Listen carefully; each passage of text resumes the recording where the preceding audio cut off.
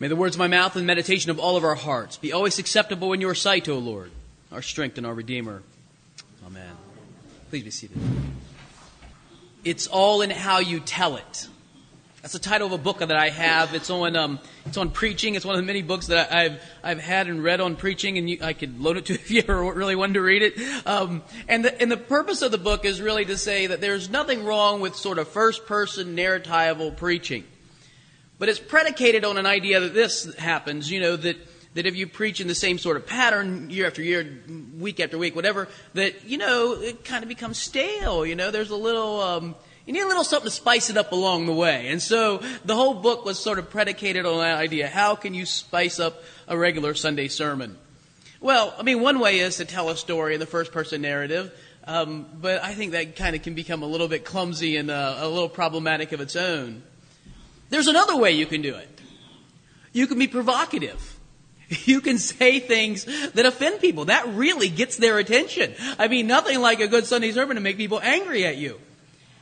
And while I try not to do that, Jesus seems to actually enjoy that method. He actually says things that are so controversial that people get very angry with him. So angry with him that they want to kill him.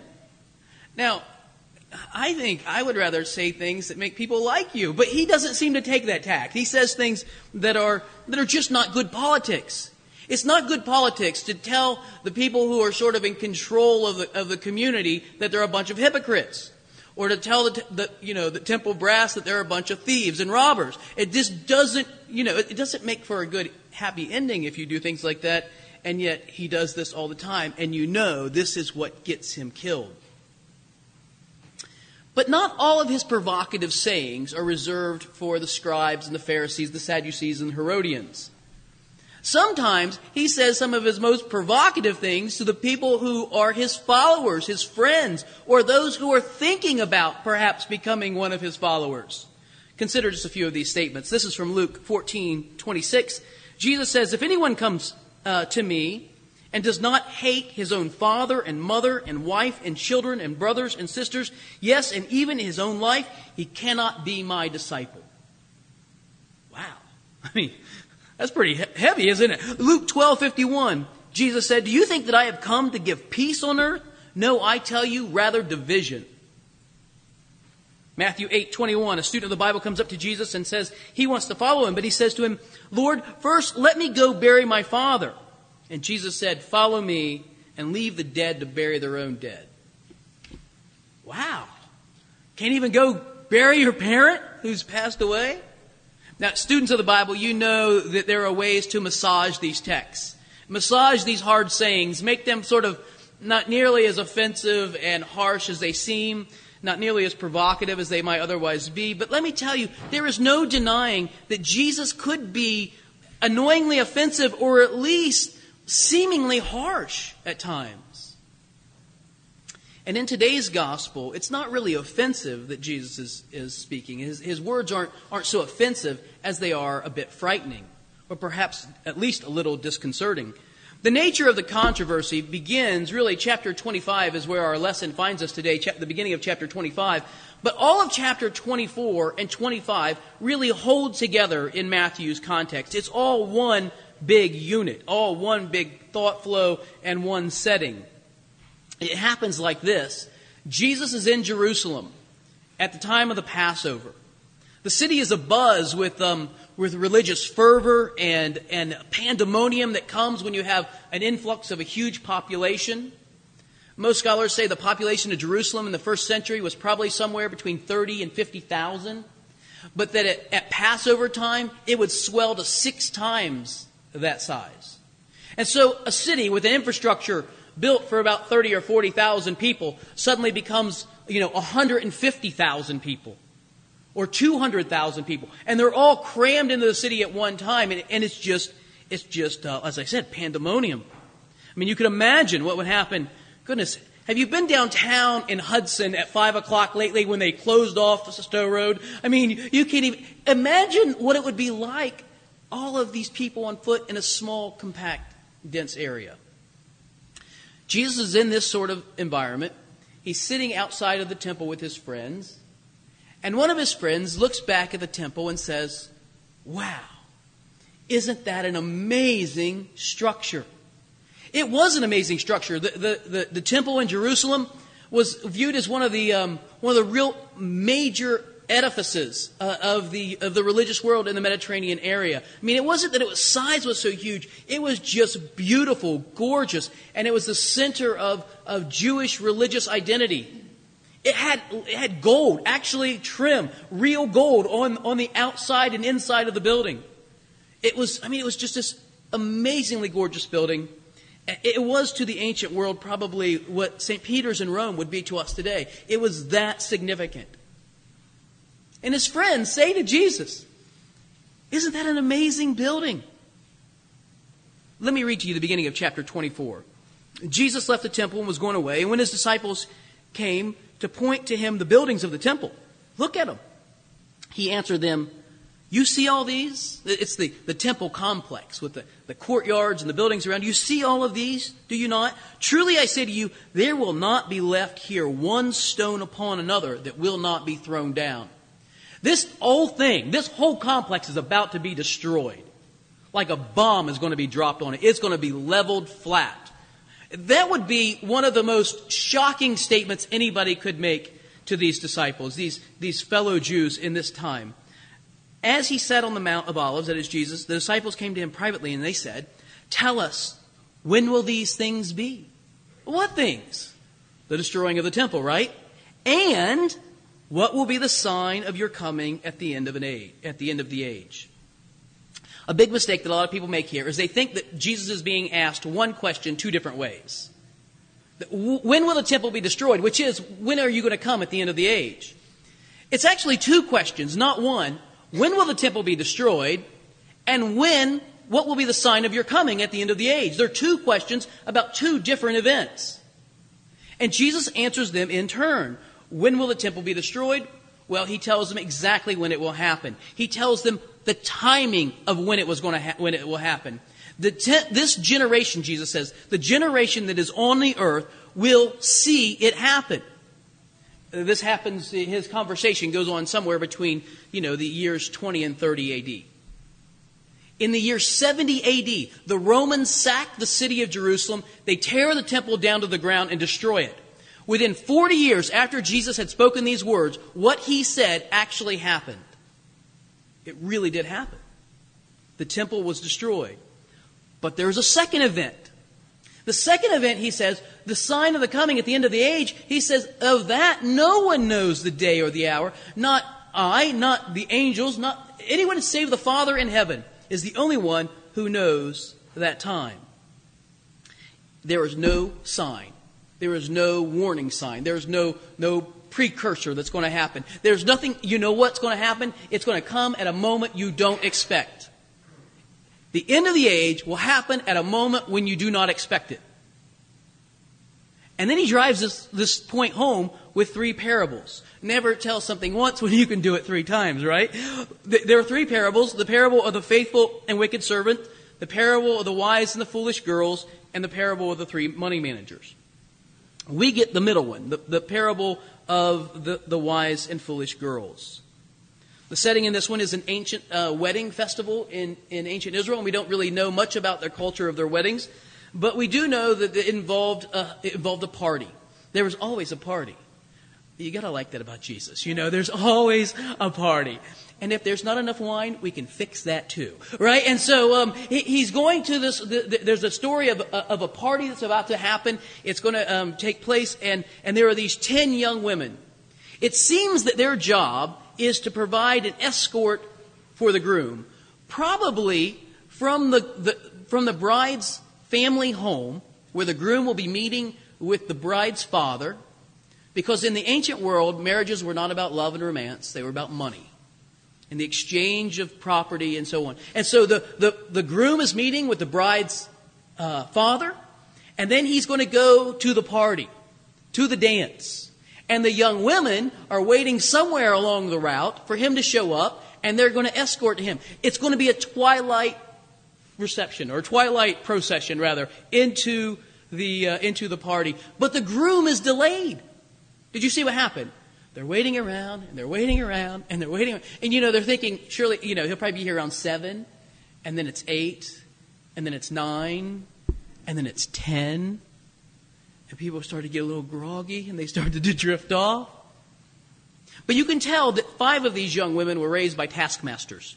Mothers who, cracked the whip, and 5 of them were raised by rather more laissez-faire type of parenting, because 5 of them brought along an extra vessel of oil, so that when they walked in their little twilight procession, their lamps would be lit. And 5 of them just brought along enough oil to fill their first lamp. They fall asleep, they wake up, and the young women without oil say to the women with oil, hey, loan a sister some oil. I'm all out, and it's probably going to happen. And sure enough, there's a shout. He's coming. He's on his way. Oh, hurry. Give me some oil. No, the other women say, you know how men are. That he might be coming. They might start talking about something else. He might not still come for a while. Go buy some for yourself. And that's what they do. The 5 without oil run off to buy some. And whilst they're gone, guess who shows up? Imagine his embarrassment. There's supposed to be 10 women waiting for him, and now there's only 5. Still, they escort him to the party. They get to the party, they shut the door, and it's time to celebrate. About the time they get there and get inside, there's a knock on the door. Guess who it is? The 5 women who went out to buy oil. Hey, we're back. And what does he say to them? I don't know who you are. Get out of here. I mean, it's sort of a repudiation. I'm disgusted by you. I never knew you. You're not my friends. My friends wouldn't do that. The point of the story is to be ready, to be prepared, isn't it? It's about being ready. It's about always being prepared. That's what Jesus is telling us. It's not a story about young women and parties and marriage or anything. It's about being ready. Listen to the end of the lesson. Keep awake, therefore, for you do not know the day nor the hour. So the question then to us is, what does it mean to be ready? I mean, it's not about oil or weddings or grooms or any of that sort of stuff. What does it mean? Both wise and foolish fell asleep, didn't they? No condemnation about falling asleep. The condemnation is that some didn't come prepared. They didn't come prepared to stay around and be ready when the groom showed up. I think the point is this, that we don't stop living. Being prepared, being ready for the coming of the Lord is not about stopping living. We continue to do what people do. We work and play. We raise families and go out to dinner, and we have holidays, and we do all the sort of things that people do. It doesn't mean to give up your life. That's not what it means to be vigilant about being prepared for the coming of Christ. It means that we are not foolish, we are not unprepared. But it still presses home a little further. Well, what's the ethical imperative? What does it mean? How do you live that out? How can you live in such a way to show that you are prepared? What's the ethical content that you pour into this idea of being ready? And I think you only get that from the very end of the text. It's one of the really downfalls of putting the Bible passage that we're looking at in the bulletin, because that assures that nobody else is going to bring a Bible with them. Okay, but if you had a whole Bible with you, you'd see at the end of the passage in Matthew's Gospel, chapter 25, verse 31, Jesus said, this is the kind of conclusion to this whole sermon conversation. Jesus said, when the Son of Man comes in His glory, this is the final end of the ages, right? This is the time of judgment. He will come again to judge the living and the dead. You're about to say that in just a moment. This is the event that Jesus is talking about. When the Son of Man comes in glory, and all the angels with Him, then He will sit on His glorious throne. Before Him He will gather all the nations, and He will separate people from one another, as a shepherd separates sheep from goats. And He will place the sheep on the right and the goats on the left. Then the King will say to those on His right, come, you who are blessed of my Father, inherit the kingdom prepared for you from the foundation of the world. For, because I was hungry and you gave me food. I was thirsty and you gave me drink. I was a stranger and you welcomed me. I was naked and you clothed me. I was sick and you visited me. I was in prison and you came to me. And the righteous will come and say, when did we do these things? And he says, of course, whenever you did it to the least of these, you did it to me. Do you know what happens with the others? And he says to the others, be gone from me, for I was naked and you did not clothe me. I was hungry and you did not feed me. And they'll say, well, when did we not feed you? When you saw the least of these and you didn't do it to them. And then he ends, be gone from me, for I never knew you. Right back to the same line that we hear the bridegroom say to the 10 young women in the parable. Be gone, I didn't know you. Who are the wise and who are the foolish? The wise are those who have compassion, who care about other people, who see needs all around them as they're living their life, going about their day-to-day lives. They see a need and they fulfill it. They consider what it would be like to be that person living in need. And they do what's right. They see an opportunity in the here and now and they meet it.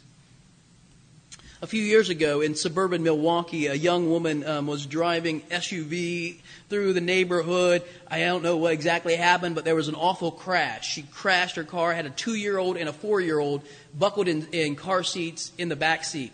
Such a violent accident that she was knocked unconscious and in there, and the car burst into flames. By chance, the crash happened right in front of the home of a off-duty firefighter who was sitting in his home with his brother who was also an off-duty firefighter. They jumped out, ran out the front door, ran down to the car. Immediately, the woman, they pulled her out and the 2-year-old out, and they went in to get the 4-year-old as the car really began to burn now, and his car seat was trapped in there. It was lodged so that they couldn't get it out, and they were struggling, and flames were really starting to take hold. And so one of them pulled the other brother out. He jumped in, and then he had to pull him out and go back in. So they kept doing this back and forth until they finally dislodged this car seat and pulled this 4-year-old boy out of this car that then exploded into flames. He had burned. The little boy had 20% of his body in third-degree burns, just a horrible thing. But they saved his life. Now, I'm thinking these guys, John and Joel, their names, were sitting around the front room of their home doing what brothers often do. You know, making fun of one another. I have 2 brothers. That's what we do. We poke at one another. We make fun of one another. Can't believe you like the Miami, Hurricanes. What an awful team, And probably, somebody invited over to do a home repair.